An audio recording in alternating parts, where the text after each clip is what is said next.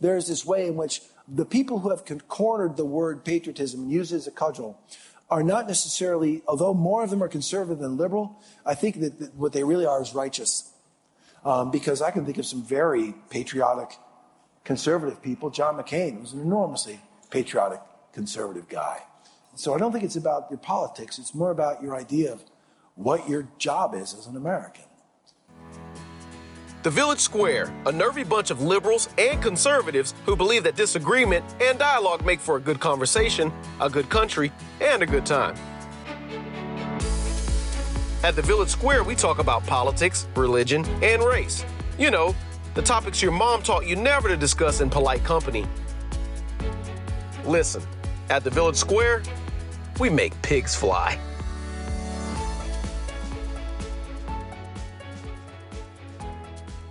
Welcome to Village Squarecast. This is Corey Nathan, grateful to be your host today. Thanks for joining us for Local Patriotism, David versus Goliath. The David of localists versus the Goliath of nationalists. Funding for this program was provided through a grant from Florida Humanities with funds from the National Endowment for the Humanities.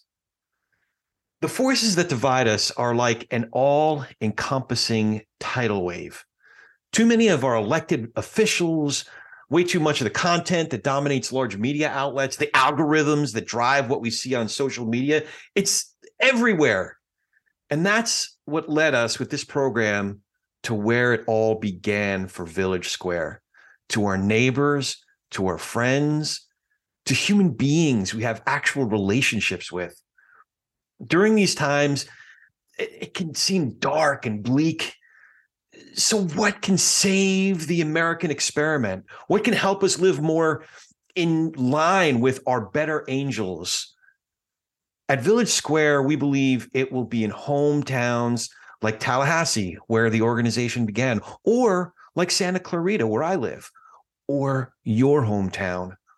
And it's between neighbors like us. And it will ultimately be about who we are to each other, as we at least try to love our neighbors. At the end of the day, quite possibly the only thing powerful enough to vanquish the Goliath of this deepening national dysfunction is the David of local community, local patriotism, if you will. This program is facilitated by Jovita Woodrich, a board member at Village Square and the Volunteer Services Director for Volunteer Florida, as well as Liz Joyner, the wonderful founder and CEO of Village Square.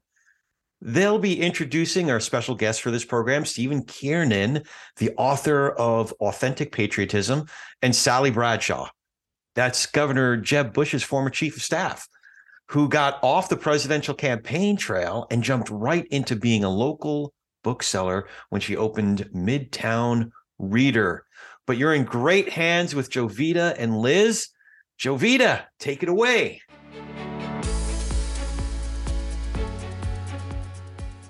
Okay, this is super duper exciting. Super duper is a really powerful phrase that I use a lot in my life. It was an SAT phrase, and so you'll hear me saying super duper often. It is a joke. I got some scowls there. So it's our pleasure now to introduce one of our two very, very special super duper guests tonight, author Stephen Kiernan. As a journalist and novelist, Stephen has published nearly 4 million words. I've read 4 million words. I've said. Maybe. I probably said 4 million, probably before age 3, but it's okay. His newspaper work has garnered more than 40 different awards, including the George Polk Award and the Scripps Howard Award for Distinguished Service to the First Amendment. Author of three novels and 2 nonfiction books that include Authentic Patriotism, Restoring America's Founding Ideals. Here we go. Please buy. He will sign. Yes? Okay, excellent. Stephen received a Master of Arts from Johns Hopkins University and an MFA from the University of Iowa Writers Workshop. He has chaired the board of the Young Writers Project and served on the Vermont Legislative Committee on Pain and Palliative Care. Recently, he spearheaded the project Vermont to the 10th Power out of his growing concern about what he calls federal collapse. and the necessity to restore more effective and more representative democracy. So welcome, Stephen, please.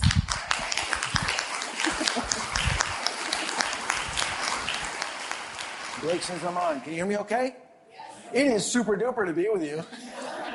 You're a super duper group of people. And, I'm delighted to be back here. And I want to say, first of all, I'm going to do a little presentation here. But this is not going to be like death by PowerPoint and then you all take a nap. And the only person who's awake is the one who's like, when is he done so I can go get a brownie? It's not going to be like that. First of all, you can get brownies anytime. Just don't touch the one that I left at that table.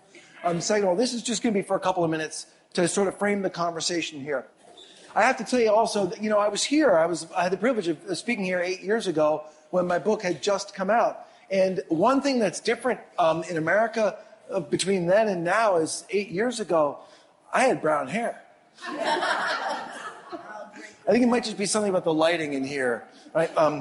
At any rate, so time has gone by. And what I'm going to do is talk for a minute about the idea of local patriotism. Patriotic typically means at a national level, but I think that it can exist at a local level too.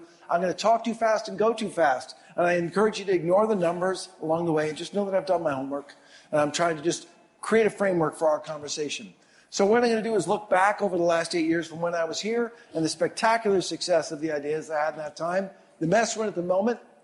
Beatings will continue until morale improves. Sort of that's the national experience right now. And one possible way out, which obviously is going to be localism, is what I'm talking about. So when I came here 8 years ago, there were a lot of indicators that the country was not in good shape. We were the only developed nation that did not have universal access to health care, and we were far from it. We had many people without health insurance, many people in poverty, and because increasingly it is families who cannot afford rent and health care, rent and car payments, the average age of a homeless person in America now is 9 years old. Okay, this is 8 years ago. Okay, it was kids going to school from shelters and then back to the shelter. Kids having Christmas in shelters, so on. These are some indicators to me that we're not in great shape as a country. Now, meanwhile, we had people of the liberal spectrum of things who said that the federal government is going to solve this for us or needs to solve this for us.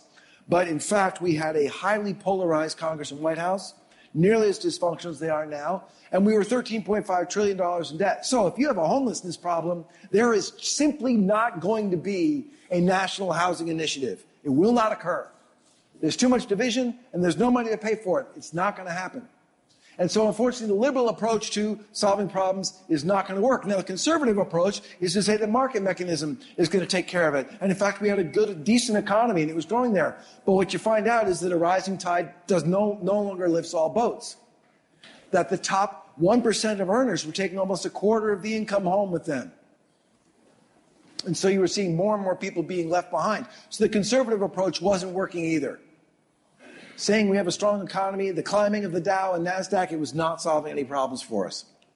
And so I came out with this idea, I came out with this book that was about authentic patriotism, which believes in the idea of the more perfect union and says that it is not simply having an opinion. There were guys in pubs in Boston in 1776 who were looking down at their pints and they had opinions, but there was a guy who got on a horse and said, the British are coming. We need to be the people on the horse. And that everyone is needed to do that we have no people to spare because the need is so acute. And this is the book. What a success. Here we are 8 years later, and we have 43 million people living in poverty and 27 million without health insurance. And the average age of a homeless person is still 9 years old. We didn't move the needle. And in case you were either a liberal or a conservative, I'm happy to tell you that the liberal approach will not work because our debt is now $10 trillion greater. And the conservative approach won't work because, in fact, the inequality gap in income is higher than it's been since they first started measuring in 1967. So even more now, it is incumbent upon us to solve the problems ourselves. We again have a polarized Congress and White House, but the thing is different now. We were disconnected 8 years ago. Now we are polarized now. This is a really interesting survey that looked at what people on one side of the political spectrum thought of the other. And you see that 42% believe that the other side is downright evil, A fifth of them say that people behave like animals. And I don't know what it says about Republicans and Democrats, but, that they would be better for the world if many members of the other party just died. Well, that's one way of solving the problems. The difficulties in a democracy, they're not going to die. It doesn't matter who the next president is. 62 million people voted for Donald Trump, and they're still going to be Americans. They're not going to die. We got to live with them. But they're part of America, too. And if you're a Donald Trump supporter, 65.5 million voted against you. They're part of America, too. And we're all in this together. People just aren't going to die away. So what is success we have in our government now, in addition to the debt, that we have a record shutdown, that we have so many incidents of mass violence, we have incivility of social media, and we have foreign meddling, not just in our elections, but in our culture and trying to amplify the divisions among us. We do it so well on social media. Just a quick show of hands.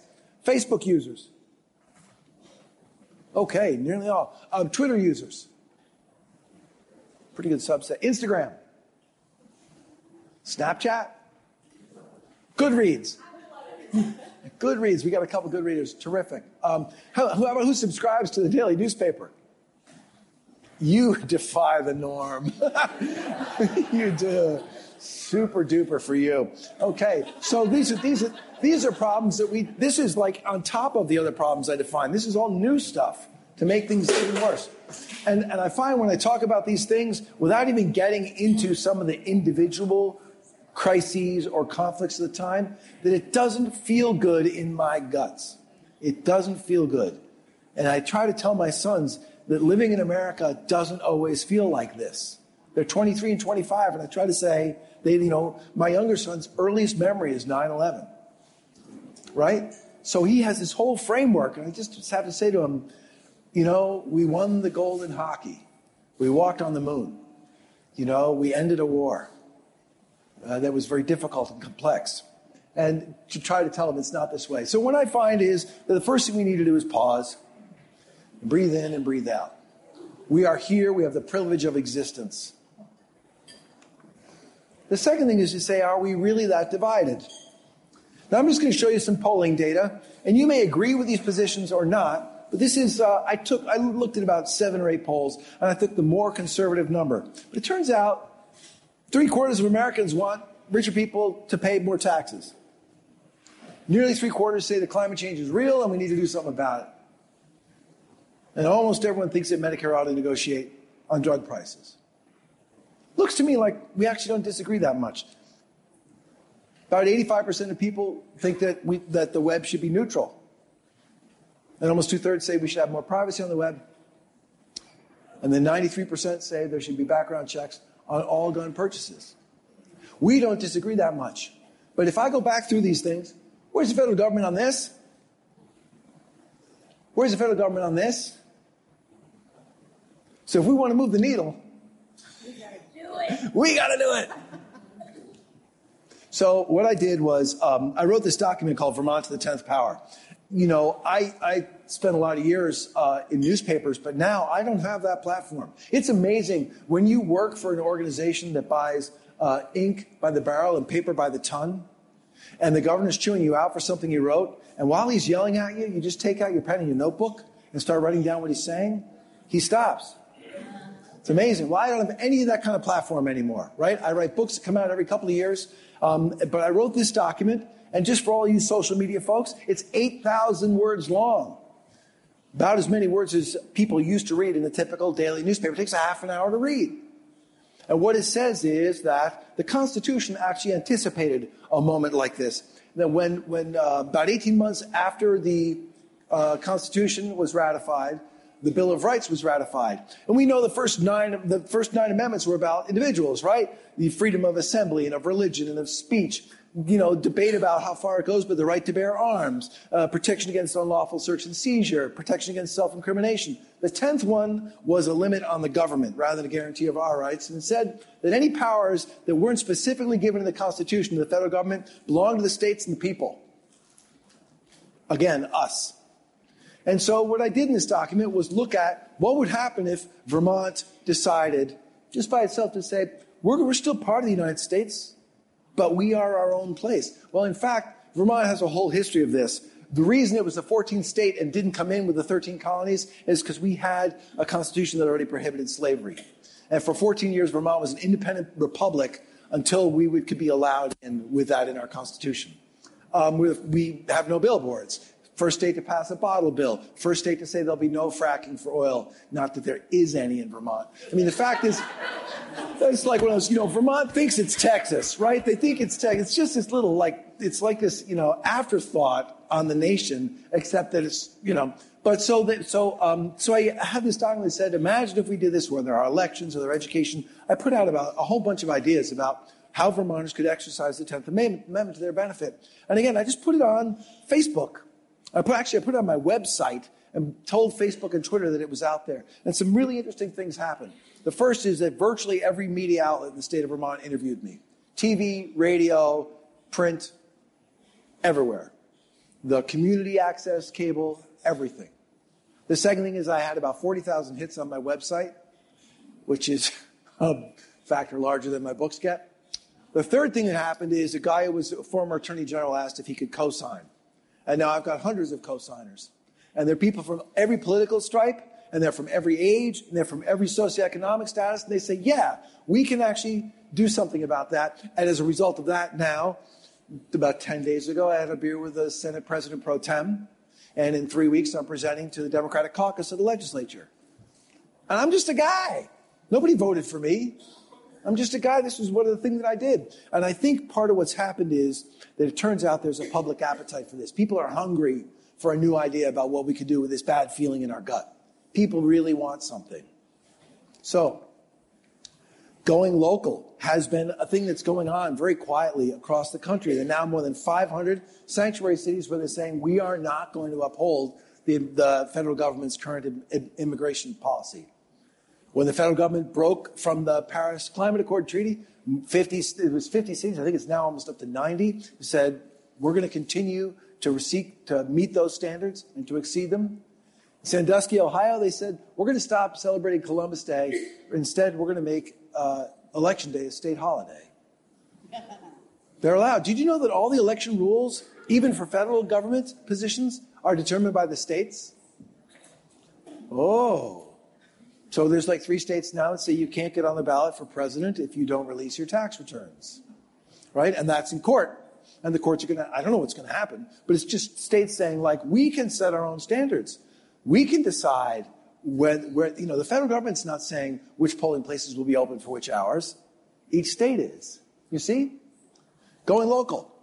So I've come across, since this came out in June, stories have been coming in. I'll just tell you a couple of them. Nevada, the last place you can buy gasoline before you go to Burning Man. You all know what Burning Man is, right? It's a chance to be naked in the desert for 10 days. It's fantastic. A lot of fun. I don't get nearly enough body paint on myself. So the last place you stop and buy gas, this guy says, we don't sell a lot of kombucha during the rest of the year, but for about 3 weeks, we move a lot of it. And people stop there and they buy ice and they buy gas. And Nevada's one of those states where you can't just, put the pump in and have it, the gas pump itself. You have to hold it. And he wants to keep people moving through. So the local veterans organization comes and they just keep pumping gas from like early in the morning till late at night. They keep pumping gas. So he added 2 cents a gallon to the price of gasoline there. And at the end of the Burning Man festival, he gives that money, which is usually about $10,000, to the veterans organization. And they have built an excellent PTSD treatment program in that community in Nevada. Now, we can be outraged and should be outraged about the way that veterans have been treated coming back from Iraq and Afghanistan. They're still committing suicide at the rate of 22 a day. 22 a day, right? We can and should be outraged and calling the VA accountable on that. At the same time, this guy's come up with an answer. In New Hampshire, they've just, the state couldn't raise the age for buying tobacco. State legislature failed because the tobacco lobby was so strong. So a bunch of towns are doing it. You're 19, you want to buy cigarettes, you want to buy chew? Someplace else, not here. And they're allowed to do that. New York State, there's 2 really interesting Airbnb battles that are going on. One is New York City, which really depends on the revenue from hotel taxes. and how they're trying to stop Airbnbs there. And the others in Lake Placid, where somebody's saying, I'm going to take a 2-bedroom Airbnb and I'm going to put 26 people in it for 4th of July weekend. And they both are, where they cannot get federal help, they're taking the local initiative on this.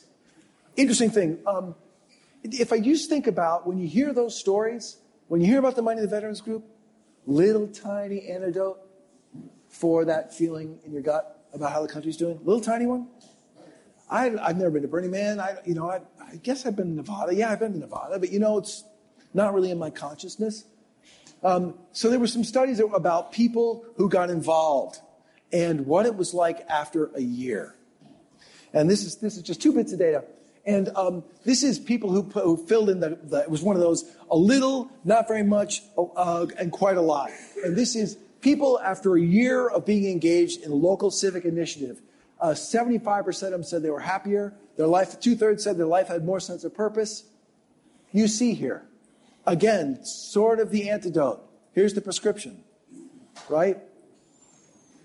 All those people, by the way, were busy. They were all busy.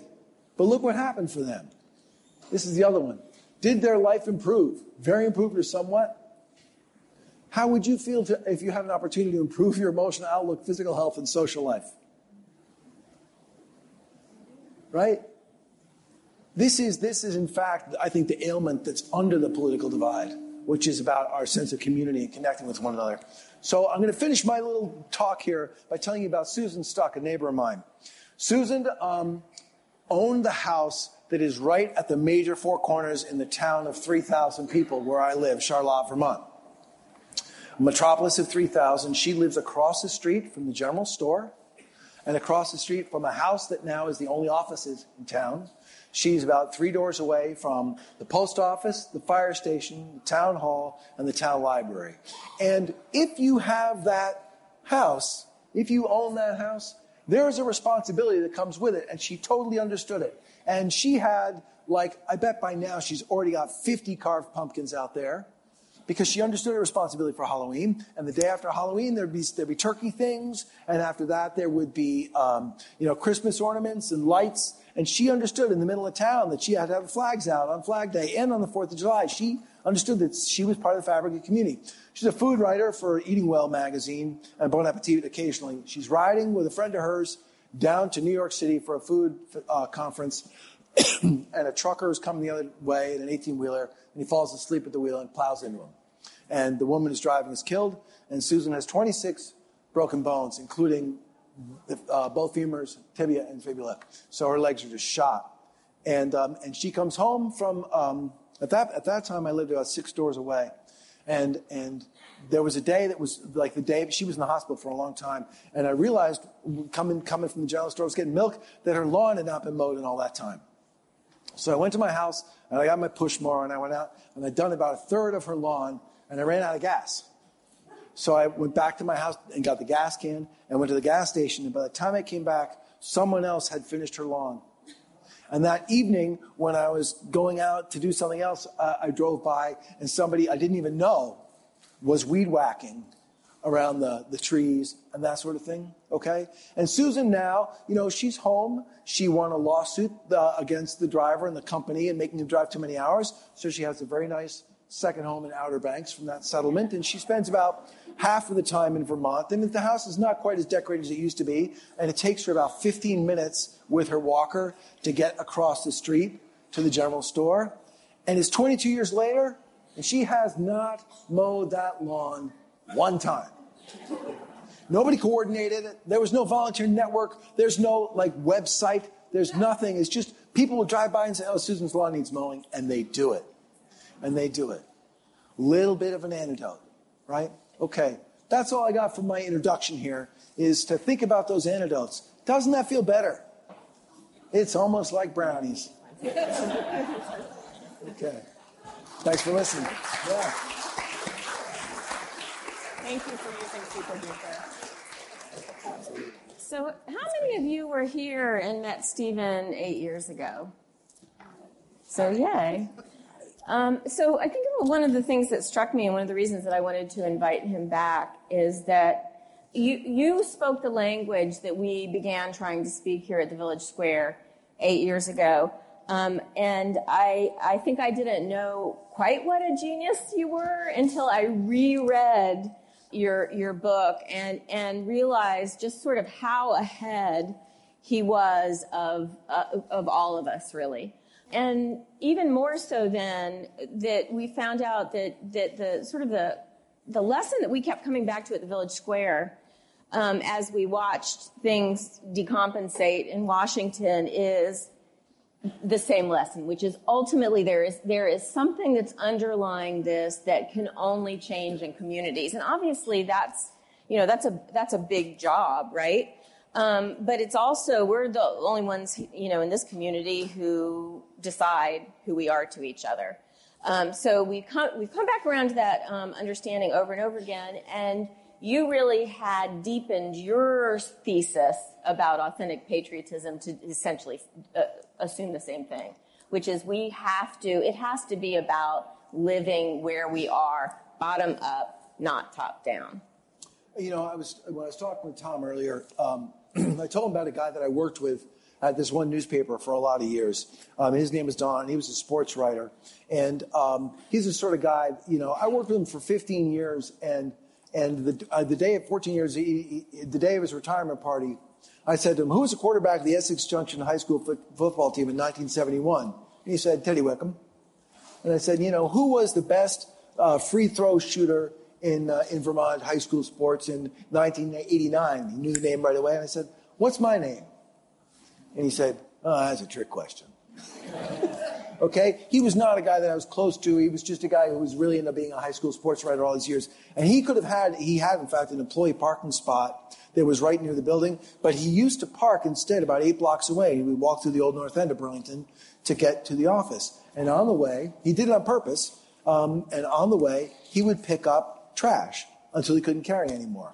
And there was a municipal waste barrel right outside our office, and he would dump the trash in when he came in. And he did it every single day. And at the end of, toward the time that he was retiring, he was saying, he was going to kind of miss that. One of the sports writers said, that is like the worst area in the whole city. You're never going to change anything. Picking up trash here for 15 years, you won't change a thing. And he said, changed me. And you know what also changed me? Because I heard him say that, and I became the guy who picks up trash. And just, you walking down the street here in town on the way, I went to Harry's for tacos for lunch, walking from the hotel, and there was just a couple of coffee cups. No big deal. But, now there aren't. And that's not like yay me, it's just actually saying this belongs to me. This belongs to you. If I come to your town, I'm not going to litter it or let anyone else litter it. And so, it becomes like that retail, that much like, what's my sensibility here? My sensibility is there's trash on the ground. Let's pick it up. I got 2 free hands. Let's pick it up. And yet, in a lot of ways, we don't really connect that to, our functioning in the democracy, right? We sort of don't. We think of them in 2 different boxes, right? That we don't. So your definition of an authentic patriot is someone who sees a problem and declares it cannot be allowed to persist in a country as great as ours. The revolution was not a war. The revolution was an idea. And the idea was that every individual was, from birth, endowed with rights and with sufficient conscience and capacity to participate in self-governance. We stopped being subjects and started being citizens. And that was a profound change. Again, I was talking earlier about the Vermont Constitution. Another thing that was problematic is in Vermont, they consider the wild animals, the deer and the fish, to be the public's property. And that was very specifically against the king, where if you killed a deer on the king's land, right, you could be executed for that. You could be jailed for that. And it was constitutional. And the result is all of our water quality is so great because it belongs to everyone. Nobody can own, even if you have all the land around a pond, somebody manages to parachute in. That's their pond, right? And there was this idea of that kind of power. And as always, with power comes responsibility.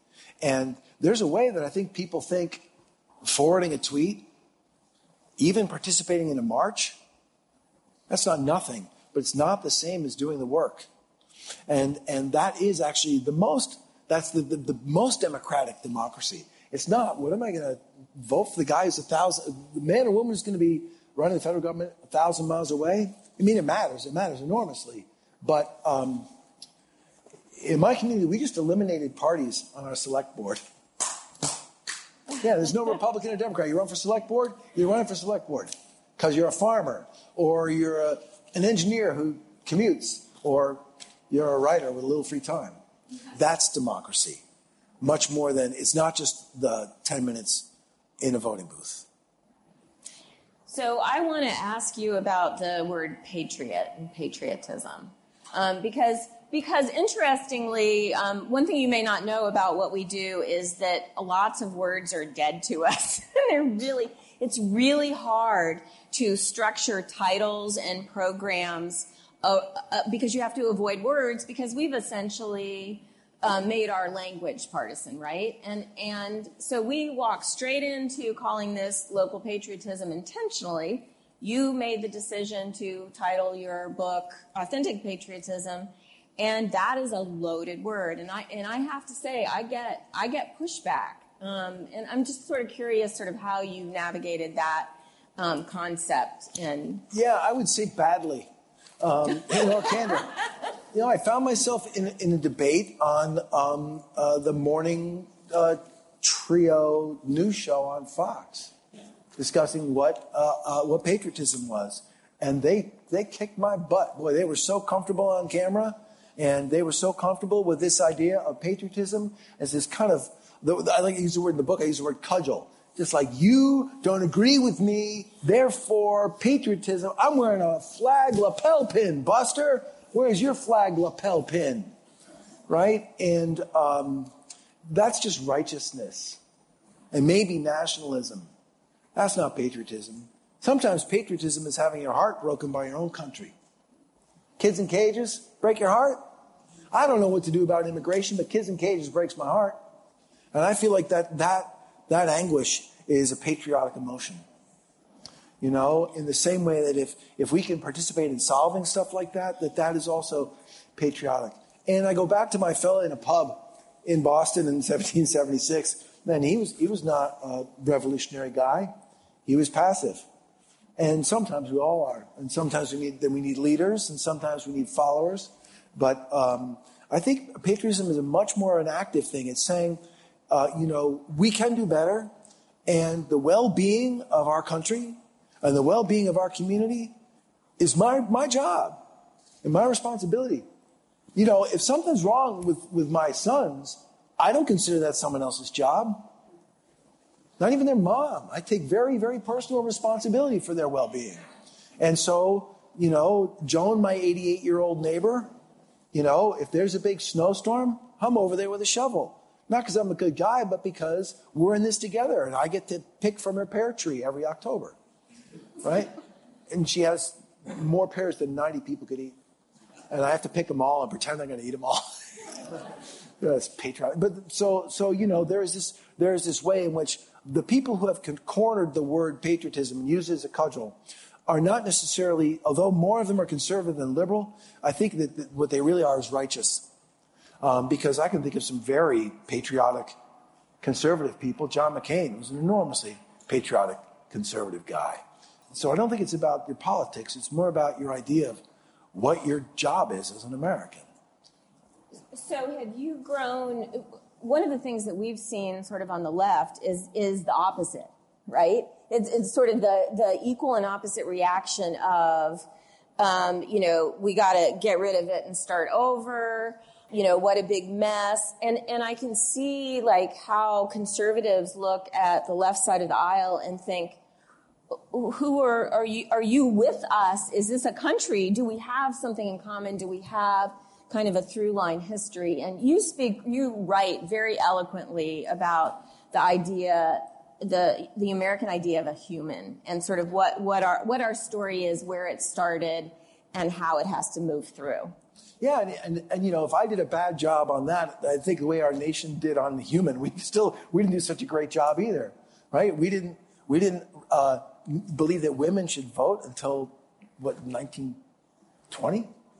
right? And we took a whole race of people and enslaved them, and then let them out of slavery in a way that basically perpetuated a lot of the injustices and had institutional barriers to their success. I mean, I think we still have work to do on that. That's the whole idea of the more perfect union, right? It's not done. In the same way, we were talking about this earlier. 2 days ago, I read this guy. I don't even know how it came across my desk, but it was about a guy who's a sports theorist. And he said there's two kinds of sports. There's time sports and there's infinite sports. So, if you have a football game, the kickoff happens and the clock is part of the game the whole time, right? But if you're playing Marco Polo in a pool, you play until you're done, right? The goal is fun. And he said, this is actually a metaphor. This is not just true in sport. You don't participate in a friendship to win. It's an infinite game. You don't participate in a marriage to win. It's an infinite game. And I would argue you don't participate in a nation to win. It's an infinite game. And in fact, it is an infinite game because regardless of who the next president is, there are going to be 50 or 60 or 70 million people who don't like that person. They're not going to die. They're here. We're in it together. So let's play Marco Polo. And the ball goes back to the other side, and then we have to do it again, right? That's the endeavor that we are jointly engaged in. Exactly. And we are in it together. As much as if we were three guys in a spaceship of different politics going to the moon, or we're a bunch of people stuck in an elevator of different sensibilities and races and education levels and all that stuff. We're in it together. Every once in a while you see it. The Mr. Rogers thing about, whenever he sees a tragedy, he looks for the helpers. Well, we got to be the helpers. Thank you. So we've spent some time on the individual, and obviously in some ways how we all connect to the whole. I want to spend a little bit more time on the whole. I wanted to read a couple of quick things from your book. So this notion, e pluribus unum, in the United States today is almost entirely gone. Our society currently is characterized by isolation, separation, the diminishment of community, the electronic virtualization of friendships and contact, the loss of mutuality, the disappearance of common purpose. Emphasis on the individual has flourished. Regard for the whole has withered. And so I want to go to one of our local patriots here, Liz, real quickly. And if we were going to reverse that and say out of the one many, I'd love for you to just speak to that a little bit. Yeah, but I wasn't thinking of myself that way, but I really think that the thing that I've learned over the years of doing this repeatedly is that this is easier than we think it is. It's almost that we just simply don't do it, right? One of the things the little slideshow that I had up, it dawned on me that I go all over the country and talk about what it is we do here in Tallahassee and at the Village Square and at some of the other endeavors that we do. And I rarely talk with you all about where we do what we do. We just kind of do it. And one of the things that I regularly talk about is about how, in a lot of ways, we think that we don't spend time with each other because we don't like each other, and our problem is that we don't like each other. I would actually reverse it and say that we don't like each other because we don't spend time with each other. And it is almost an invariable, for the 13 years that I've done this now, it is, as night follows day, if I spend time with anyone and really sort of walk the walk a little bit with them, just even just simple things like hear about their family or just grab lunch or something, my opinion starts to shift. And so it's kind of a frustrating experience, right? Which is that if only we just intentionally spent time with each other, it's not that the differences of opinion are going to go away, because that's actually what's going to stay, and it's supposed to be that way in a democracy, right? That we're going to have different opinions. It's like with this big elephant, and we're looking at the elephant from different perspectives, and we know different things. We've had different experiences. That's what we're supposed to be doing, And in a lot of ways, it just feels like, the other thing I tell people pretty regularly is I feel like we've forgotten our own idea. Like we don't, here we are in this, light in the world for 200 and almost 50 years that has shined the light of democracy into far corners of the world. And we've forgotten what it's supposed to be. It's not about us agreeing. It's about us dynamically engaging with each other. And sort of in the walk that I've walked these years, I've learned so much from people who really don't agree with me politically. And more or less, I still vote the same way, and more or less, I have the same opinion on issues, but it's like I can see what they're talking about even if I don't agree. So I want to jump in on that. Two things. One thing is I left out in the story about Susan's lawn. When I was going to get my lawnmower and when I was walking it up the street to go to her house, I had a lot of hesitation. Not that, her lawn needed mowing, but I thought she might object to me being on her land, that maybe I was being presumptuous. Maybe she wanted the grass to be long so everyone would know she'd had a real trauma. Maybe I had all these ways in which I felt like it might not be okay. And she was coming back the next day. I couldn't ask her. And I was going to knock on her door. Hey, welcome home. Can I mow your lawn?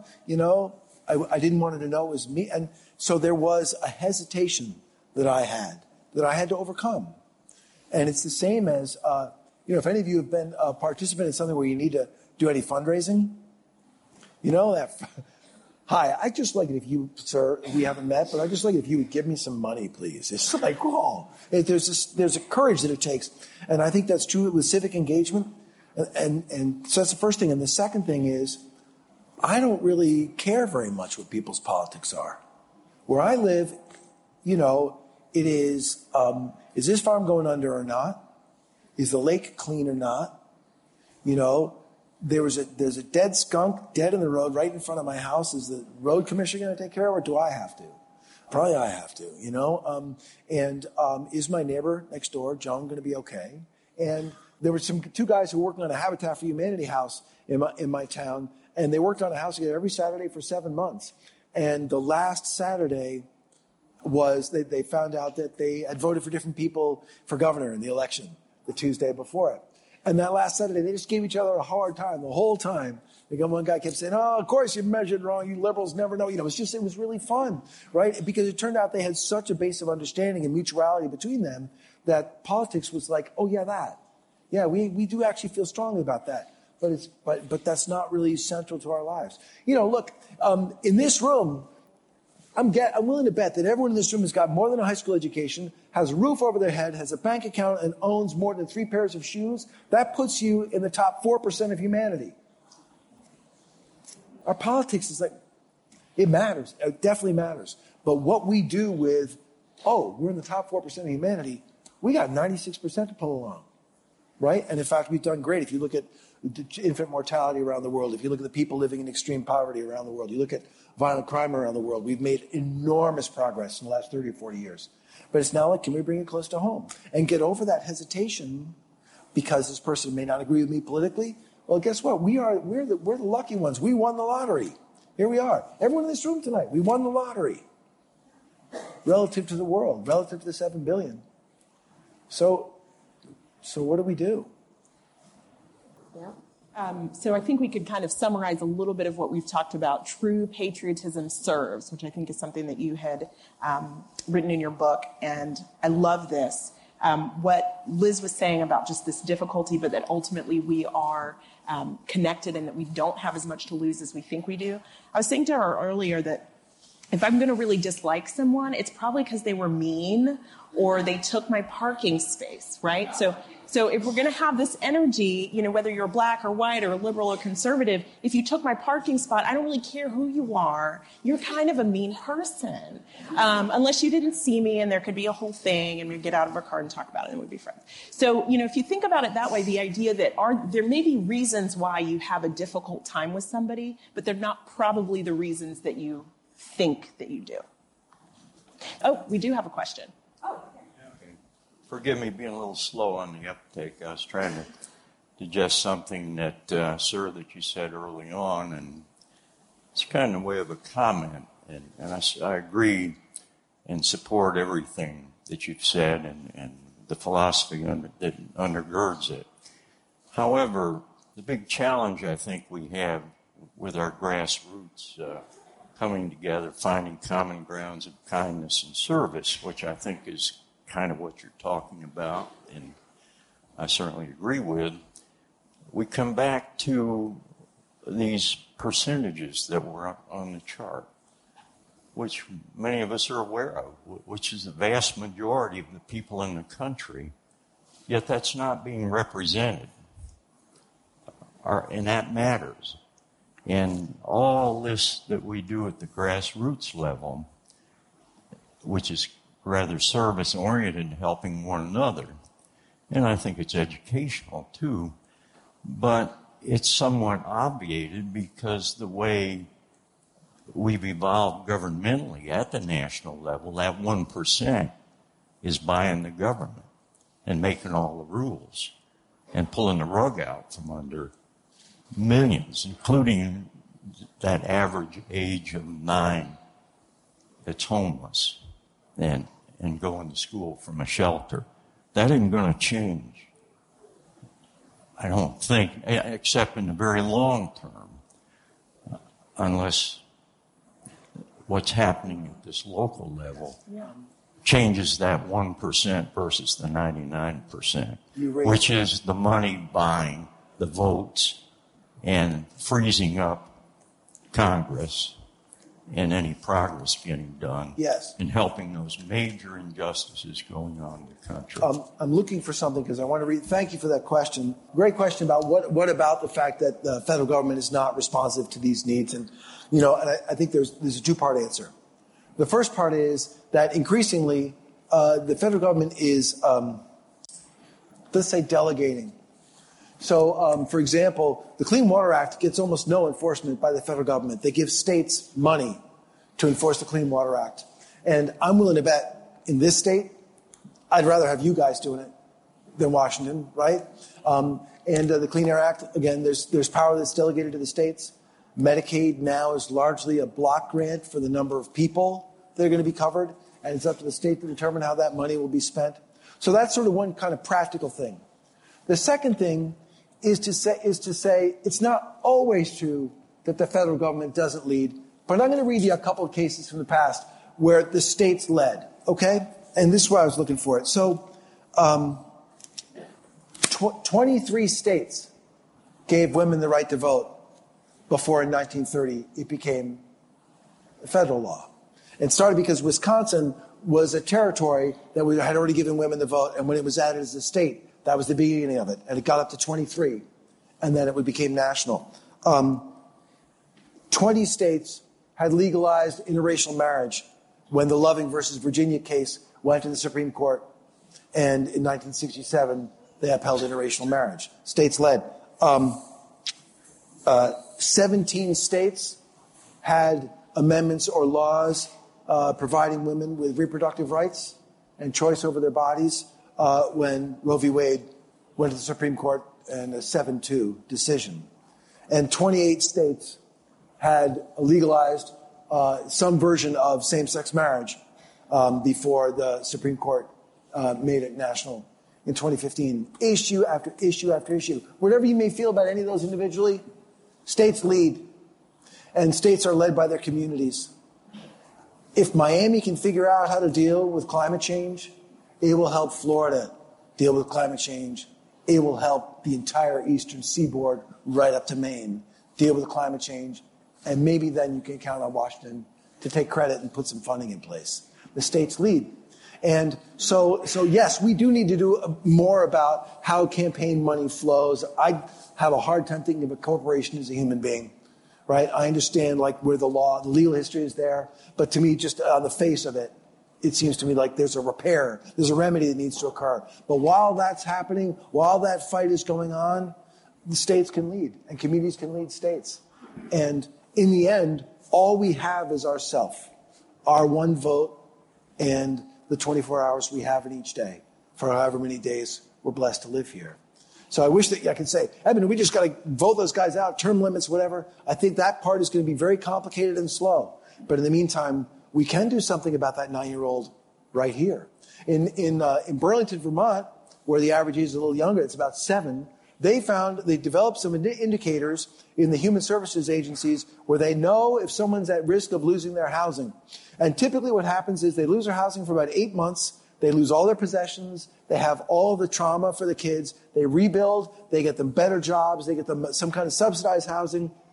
The whole thing takes about 18 months and it costs about $9,000. But they found by spending a little money on indicators that the typical amount that a family didn't have to keep them in their home was $1,250. And then they went on a campaign and they said, save a family. Will you give $1,250? Will you give $1,250? You just saved a family from all that trauma. And it's like the best campaign they've ever had. And now they're catching these families and these kids before they fall into homelessness. And my belief is that if Vermont is able to do, if they can take that Burlington idea and make it statewide, that pretty soon it'll be all of New England. And then maybe Washington will start doing it and they'll take all the credit. And I mean, isn't this what conservatives have been telling us for a long time, is the idea that the government closest to the people, civil society closest to the people. I mean, to me, it's been sort of a creeping awareness I've had, because that's not my, I come more from the left side of the aisle, that maybe this is something that we can agree on, that we can't wait around, that we shouldn't wait around. Community up. Well, in Vermont, I'm considered conservative, but I figure that just means I'm normal. And I want to just take a break real quick so that we can introduce our next very special guest. Please help me to welcome Sally Bradshaw to the stage. Where's Sally? Here she comes.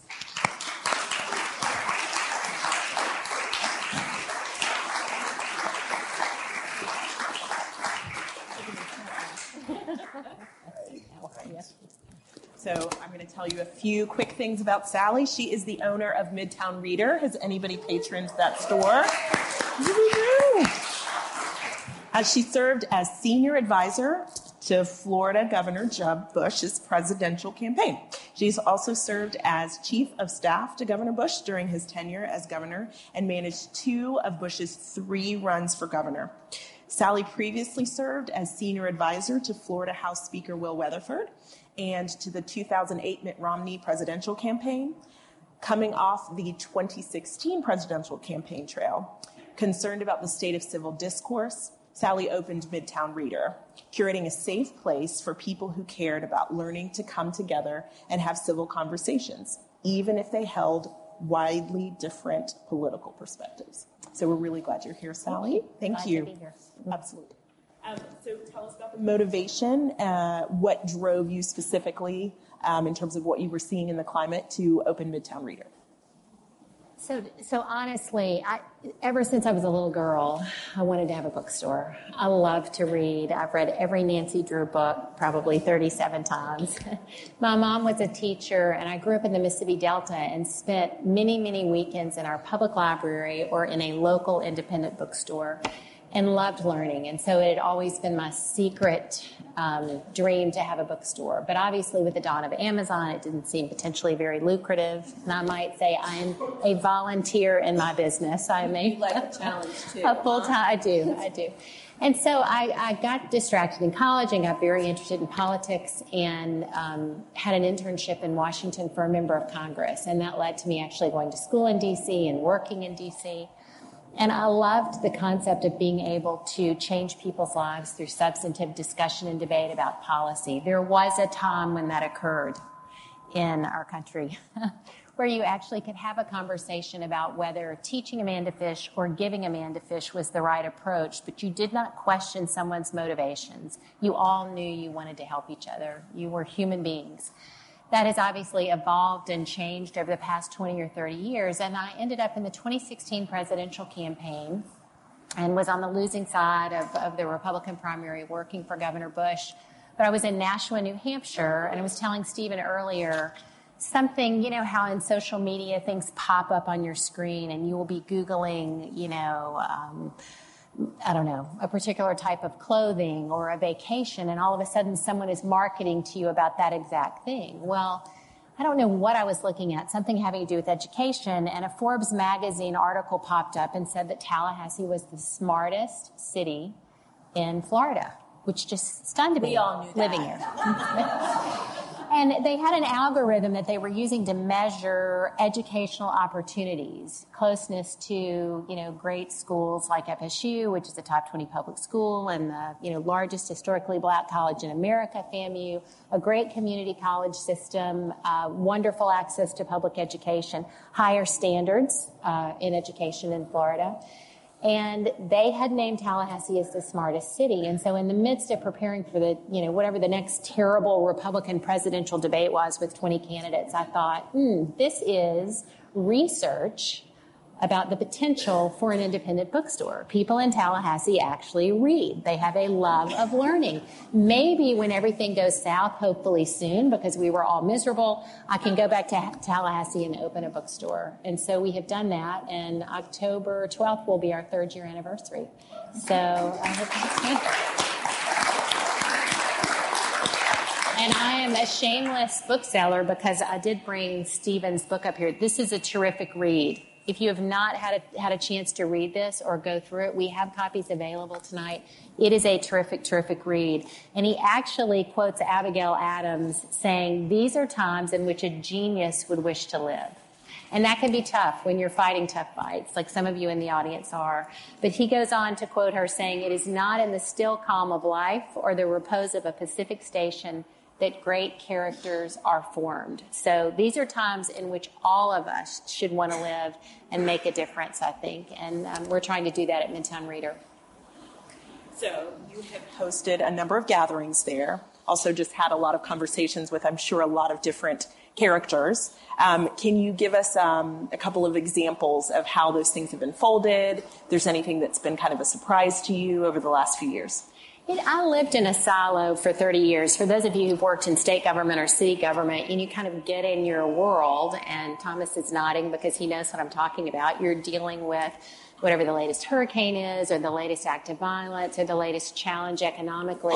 And so you think that everything you need to know and everyone you need to know is in that silo with you. And what I have learned in owning and operating an independent bookstore, which is fortunately, thanks to you guys, become a bit of a community center, is that we've got to break down silos. We have to bust these silos because Tallahassee is full of fascinating and interesting people who want to do good, who want to change the world by changing it locally one step at a time, to use Stephen's examples. And we've become a bit there's actually a TCC professor who considers us his post office. He drops mail off for his colleagues at the bookstore, and they come pick it up. And I never say no. Why would I say no to that?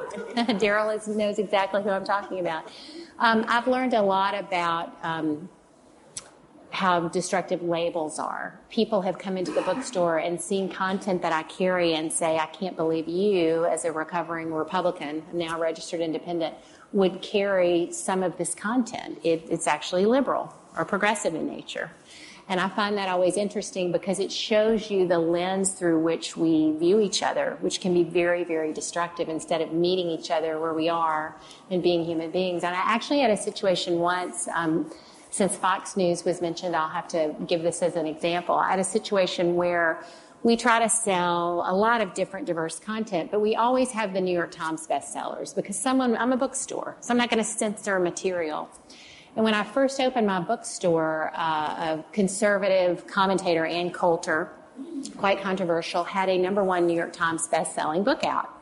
And so we had this book, and I am, to be honest, not a huge fan of Ann Coulter's, but she was on the Times bestseller list. Someone would purchase this book, so I left it on a table. And I would come in the next day, and the book would be gone. And I would think secretly, oh, thank goodness that Ann Coulter book sold. So I'm done with that. I can mark that out of inventory.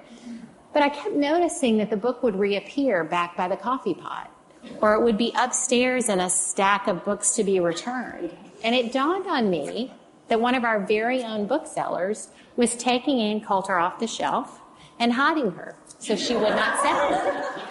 And I mention that just because I think it's important that we all be realistic about our own biases and our own prejudice that we bring to these challenges that Stephen mentions.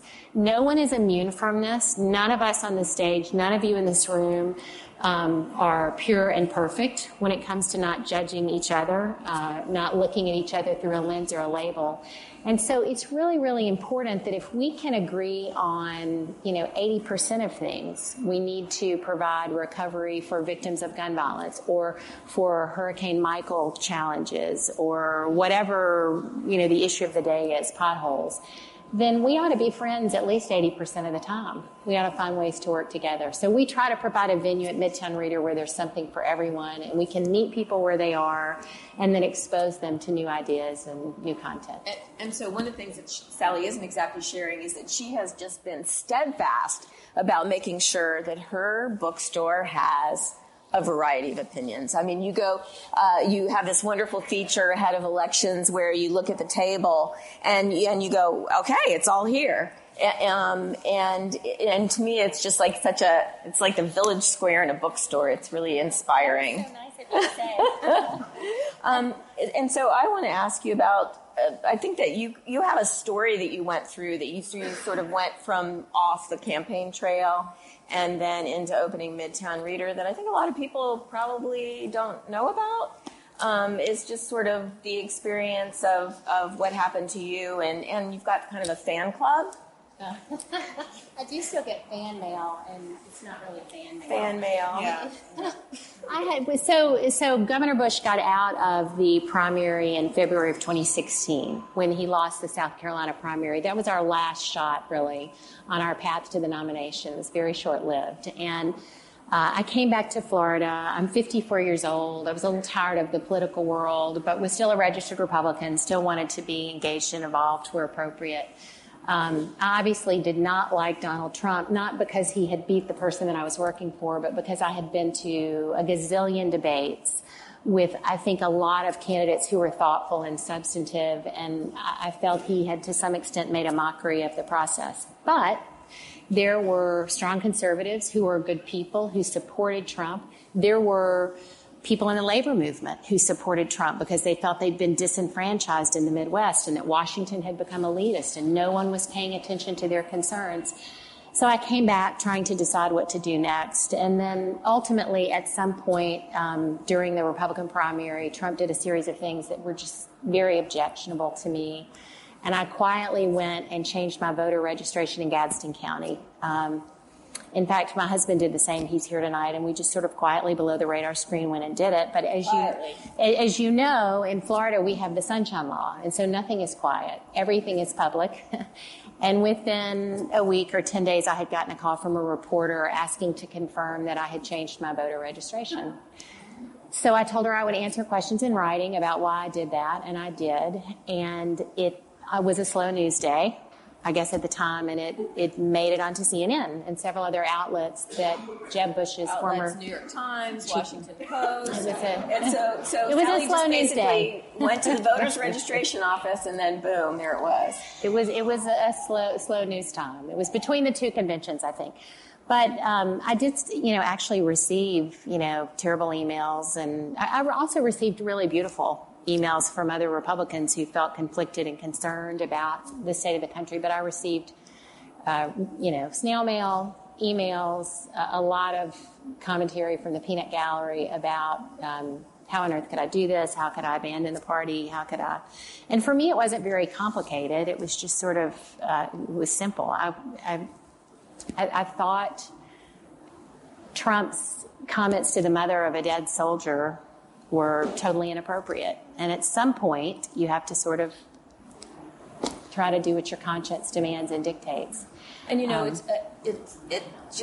strikes me that that's what we're doing to each other right now, right? The sort of from a distance, and it's on both sides of the aisle. You talk to conservatives who are getting that kind of hate mail from liberals, and then we're defining each other. I think that Senator Ben Sasse has called it nut picking, is that we define everybody by that terrible email that we got. And, and that represents the other side and everything. And it's just, and you've had the experience too, where you've had liberals who made a lot of decisions about you already, right? And then they met you, and then they kind of went, I told Stephen I had a conversation with a university professor when I opened the bookstore, and after a half-hour cup of coffee about what we should stock in the bookstore, he said, "This was just really delightful. I'm so surprised. Would not have expected this." So I say that only because I think Stephen is so on point with this book about how we move the needle. We're not old, right? But this is an older audience. Where are the 23, 24, 25, 30-year-old members of the Village Square? Why don't we have them in here? Each person in this room is an influencer. If everyone leaves tonight, and some of you are already doing this, but you find your one thing, to Stephen's point, that will improve our community, then you can change the world. It's a Little Strokes, Belgrade Oaks, Ben Franklin type of moment. And we can't control the chaos in Washington right now. We want to, desperately. We all have different opinions on how that should happen. But we can mentor a child at a Title I school here through the United Way's Reading Pals program. We can volunteer our time at the Kearney Center for people who are economically challenged. We can get involved in our synagogues or our churches or in other nonprofits to make Tallahassee a great place to live and work and raise a family. And because we have influence, we can go out and recruit someone else to do it with us. And that would be my suggestion for one task, to sort of adopt the B1 movement that Stephen writes about in here. Authentic patriotism. Everyone in this room is a patriot. Everyone loves their country in this room. It doesn't matter if I'm conservative and you're liberal, or, you're black and I'm white. No one should question that. We should just get together and go get it done. Just go pick something, one thing, leave here, and go enlist somebody else to help with it. That's what the Village Square does every day. That's what you do every day, Liz. So you are a true, authentic patriot. I want to ask a question, if I could. I threatened that I would do this before. I'm curious. This is only my second time to Tallahassee. And it was really hot both times. Yeah. We haven't had snow yet in Vermont. It's kind of a disappointment. I'm curious, if you were to say, here are some assets that this community has. Whatever, 250, 300,000 people. Here are a couple things that we have that are really great that we could build on, or that are just things that are about our town that are great, that are our strengths, like that it's the smartest city in Florida. What would some of those things be? Just shout them out. Yeah. Just yell. Arts community. Arts community. Great. Didn't know that. Universities. Yeah. Beautiful setting. Beautiful setting. Yeah. What's up? Mag Lab. Waterworks. That's mine. Have you got a local? I'm sorry? Oak trees. Oak Trees. Yeah. Looks like a amazing oak trees rainforest when here. you land by plane. It really does. Public trails. Yeah. Wow. Wakulla Springs. Wakulla Springs. Good beer? Good beer. Oh, do you know that book, The Third Place, about how important good beer is? And the guy, James Fallows, who wrote, the guy who used to be the editor of The Atlantic, who flew around the country, and what great towns have in common, and all of them was they had great beer. Number one. And that was it just was what do they have in common? Universities was really frequently there because there's a kind of financial, economic ballast, right? They kind of move along, good times and bad. They import money with students and tuitions and housing and clothes and books and all that stuff, and they support breweries, and but they were the ingredients. This is a lot of great stuff. Public trails, never would have known. So how about human capital, social capital? What? Welcoming to outsiders, Southern hospitality. How often do you go to the grocery store and see someone that you know? It's almost amazing, right? Depending on who. Yeah. No, it took me about 5 or 10 years of living here to realize I could not go to Publix in my sweatpants with my hair like this, right? But that's this amazing gift too. because it's a gift that lets us know each other and be reciprocal towards each other no matter who we are. And I mean, in their bigger communities, that's really hard to find. Yeah. So I think part of that is being able to take pride in that. Again, we're talking about the heart and the fact that we're going up and down with so much of this. So really being pleased about that, meditating on it in your heart, talking about it. So I work right down the street from Dorothy B. Oven Park. And I go and I sit and I have my lunch there. I get to have my lunch at Dorothy B. Oven Park, which is one of the most gorgeous places that we have in our city. And I go there for free, and there's hardly anyone there.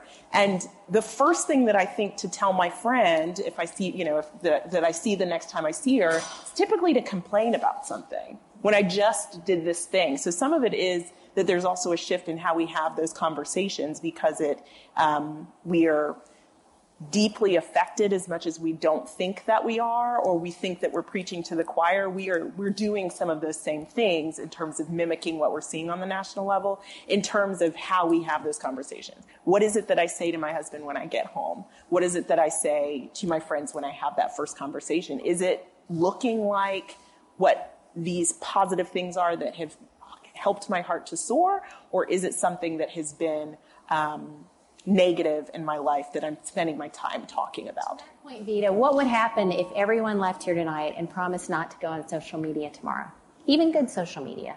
Even if it seems like a good day to not do it, I think, right? I mean, what would happen if everybody committed to a 24-hour break from social media and actually used the telephone or had a cup of coffee with a friend? I mean, what is a telephone? What is a telephone? Exactly. What is a telephone? No texting. You have to talk to real people, and you cannot go on whatever your preferred news of choice is. Meet them at that park or at one of the public trails or at Waterworks. I just like the name of that. I have a whole idea. A place that makes a great beer. I also think, I guess I want to talk some, too, about the kind of the human cost of the disconnectedness, because we watch it far away, right? We're all talking about how many shootings there are, the opioid epidemic, and how all these terrible things are happening, and it is really weird. We do think about it as being somewhere else, someplace else, big problem we care about, but that means that some percentage of that is owned in this hometown, right? There's some percentage of disconnected people who are feeling this sense of loneliness, and we had a shooting however long it was ago where at the yoga studio, and so we have people in this hometown that when we're at home on our social media, we're not having relationships with. I don't know, does anybody do you think about it? It feels like the cost is so deep, and it feels like feels like if you watch what's happening in Washington, it's messing with our mental health. We're feeling more and more like that, and more dragged into it. But do you guys feel the sort of the human cost? Absolutely. Well, and even I think that people are two-dimensionalized, so you're just kind of a cardboard cutout versus all of these layers of who you are. And so if you keep having to push those several layers that are the only ones that people value about you, then there's something you're losing about all the other complexities about who you are. I want to tell a story, if I could. It's just about what you were just talking about. The town that I live in was, I moved there, 26 years ago or so, something like that. And it was mainly a farming community then. And there was a fair amount of wooded land and some camps on Lake Champlain. And Lake Champlain is 120 miles long and 12 miles wide, and you can drink it. Okay, it's clean. In fact, about 300,000 people, it is their drinking water supply. It's lovely. And after 9/11, there was an influx of people to our town, some from Washington, but mostly from New York. And for what a decent two-bedroom apartment costs in Manhattan, they could buy a farm, and they could double the size of the farmhouse, and they could pay a farmer to take care of the fields, and they could never work again.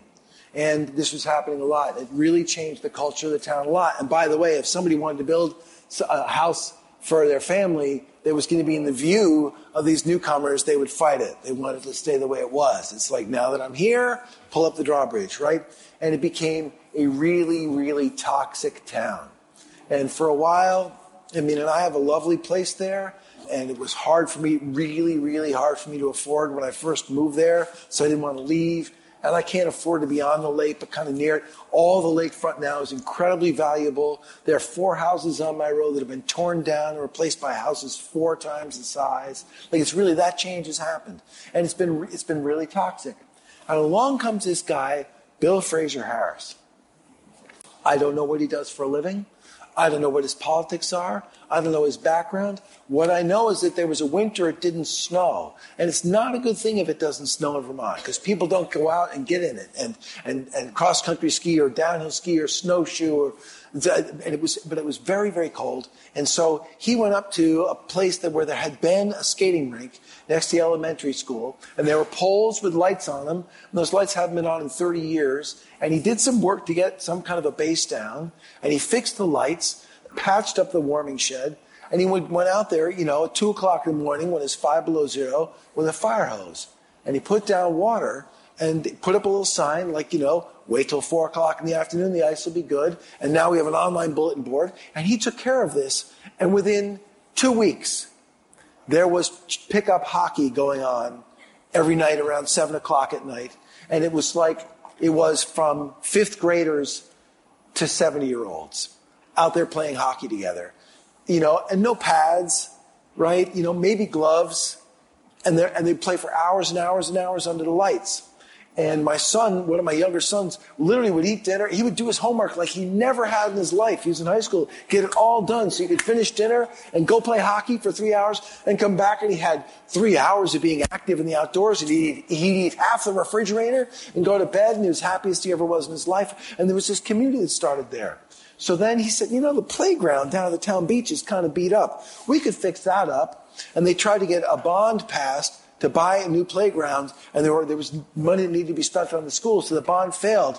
And he said, I still think we need it. So he went around and he privately fundraised the money to get the new playground, just the equipment. And then he said, it's all being delivered on this one Saturday. I need 70 workers. And he had 170 workers. I went by and it was like, there's nothing for me to do here. I'm like 50th in line to turn one thing. So that got built. And then people were like, this could be a nicer place. And they started cleaning it up, and they started having cookouts there. And then somebody came to him and said, if I gave you some money, would you start a summer concert series? And so now on Thursdays in July and August, classical quintets and quartets and duos come up, and they perform there at the town beach. And some people are just coming and going to swim on this little rock beach there. And some people are there to play horseshoes in the back, and the kids are playing on the playground. And meanwhile, about 500 people in this town of 3,000 are sitting there listening to a string quartet kind of thing. And this guy, Bill Fraser Harris, he's the one who suggested that we eliminate parties on the select board, and people just run for the select board as is, which everyone immediately approved. And now it's like if Bill Fraser says, would you just hold this burning log for me? Everyone in the town will say, yes, yes, like how long do you want me to hold it for? He's one guy, and I'm not a leader in this. I'm a follower. Because he's got it, and I'm ready to follow him and support him. And he's like, I think if we could move it up the hill a little bit, and we could get town permission to run some electricity in there, so we could have a stage and some lights and some amplification. We could have bluegrass concerts too. So we'd have Thursday classical and Tuesday bluegrass. I'm like, yeah. He says, I need some money and I need some help building it. And will you help me talk to these 5 guys and ask them for some cash? Right? And this one guy is, and I will tell you, our town has never been better because of what this guy is doing. And somebody came forward and said, the library's full all the time now. Kids are using it so much. We should enlarge it. And he said, I'll run the campaign. And bingo! They raised $1 million for a library in our little town. And it was just one guy saying, now, this guy obviously a house of fire. I don't know how he makes a living, how he's able to get all this done. But we are all willing to follow that person who's got the spark. And, pretty soon he'll be handing those torches off to other people to continue. I got to believe the horsepower is here in this room. If you're interested enough just to even come to this event, the horsepower is here in this room. There's Bill Fraser Harris all around us, right? So Sparks, things you want to say, microphones back out into the audience before we wrap. And while questions, comments, ideas, things you can imagine, things you hope for, somebody over. You were asking about uniquenesses of this area, and one that has fascinated me now for decades is Innovation Park. It started off with the editor of the Tallahassee Democrat many decades ago with a dream he had, and it came to reality. And today I'm fascinated to watch.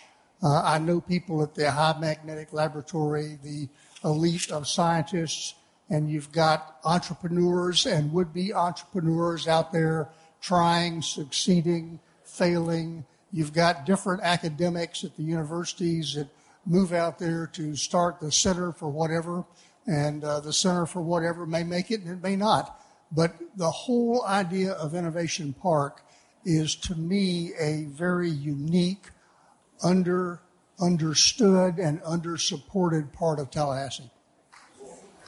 Others?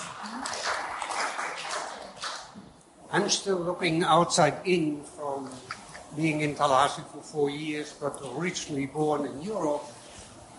I'm a little amazed how we translate as Americans today, we the people. We are the people. That's what we say. But do we demonstrate it? And my wife is the best host you can get.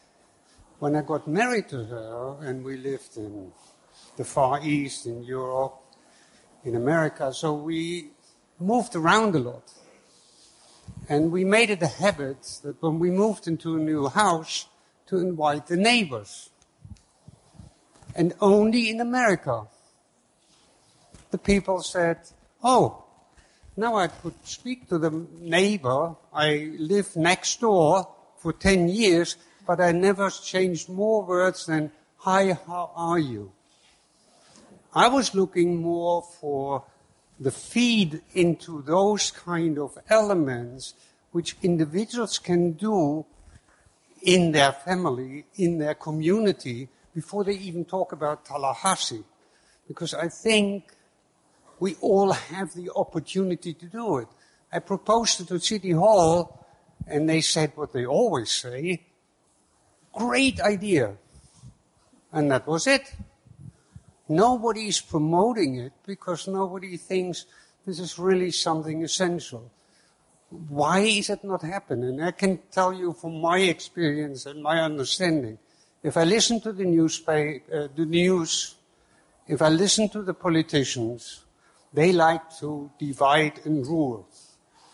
That's not helpful. And we are bombarded with those messages day in, day out.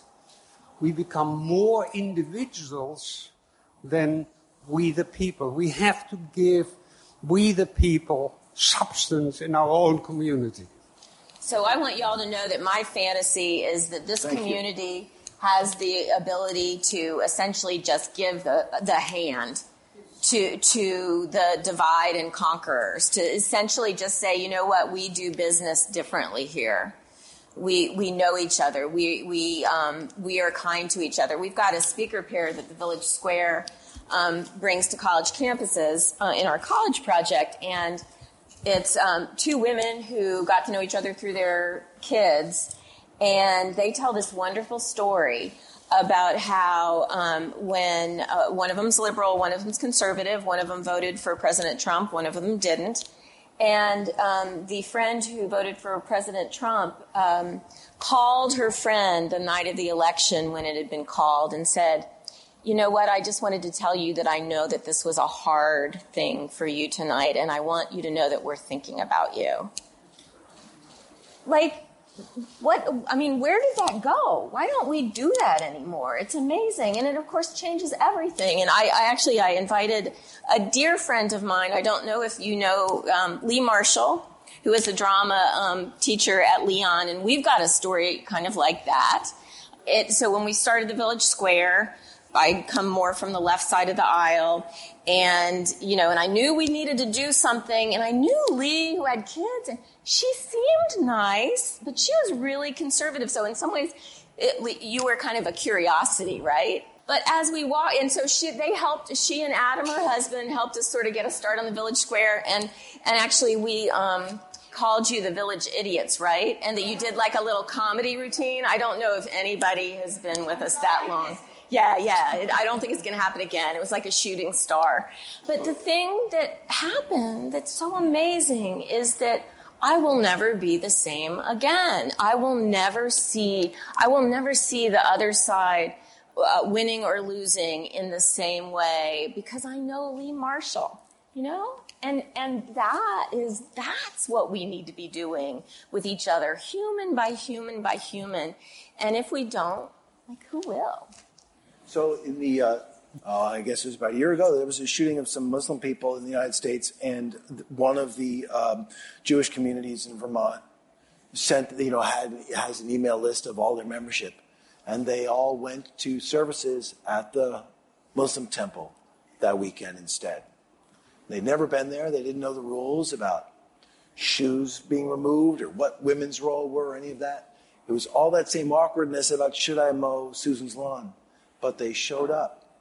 And that's a big part of it, you know. I'm not sure I would have that courage. I thought it was incredibly cool. But I wanted to read something because I think it pertains. And, you know, we've heard this stuff. We've heard the old words a lot of times because, you mentioned we the people. The old words still count. Think about a time when that was much, much worse for America than now, okay? We've got, 195,000 killed in the Civil War. And this is what the President of the United States says. With malice toward none. Good try with that. With charity for all. With firmness in the right as God gives us to see the right. Let us strive on to finish the work we are in. To bind up the nation's wounds. To care for him who shall have borne the battle, and for his widow and his orphan, and to do all which may achieve and cherish a just and lasting peace among ourselves and with all nations. The old words, still true, still the work we have to do. Yeah? Woo. Abe, It's Abe. I know, it's getting heavy. If I pull the Abe out on you, it's getting heavy. Can you guys give one more round of applause to Stephen and to Sally for being here tonight?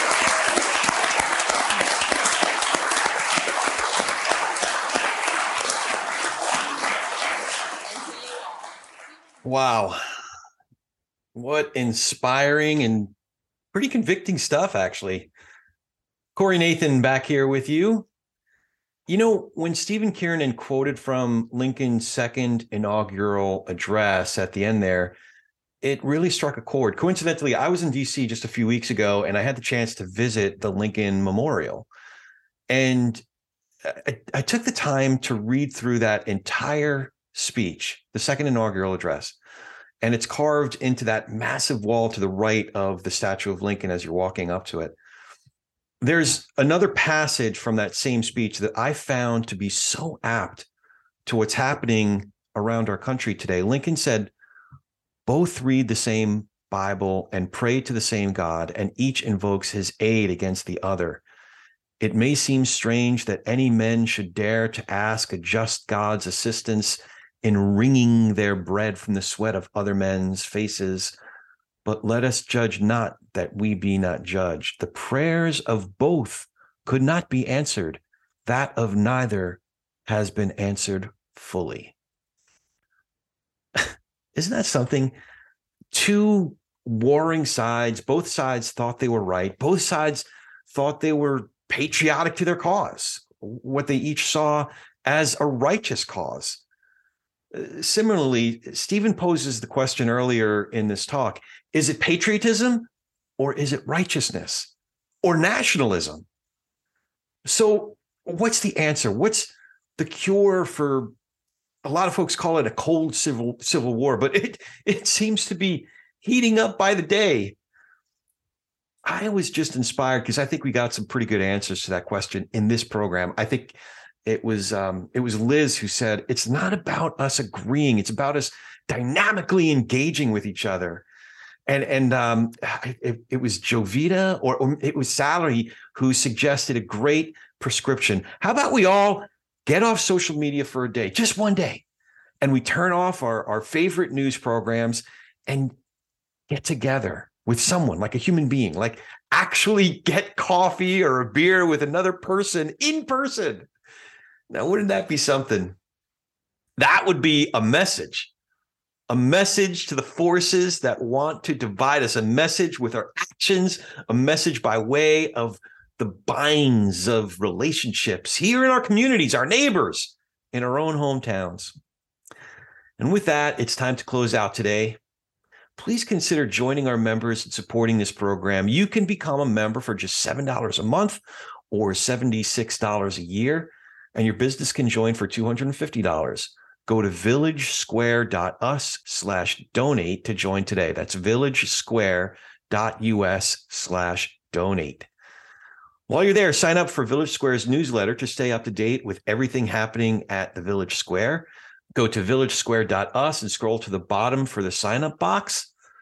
Funding for this program was provided through a grant from Florida Humanities with funds from the National Endowment for the Humanities. Check out Florida Humanities online at floridahumanities.org. That's floridahumanities.org. We appreciate listening to Local Patriotism, David versus Goliath. Until next time, we challenge you to reach out with an open heart and mind to someone who doesn't look or think like you. It changes everything. We'll talk to you soon, and thanks so much for listening to Village Squarecast.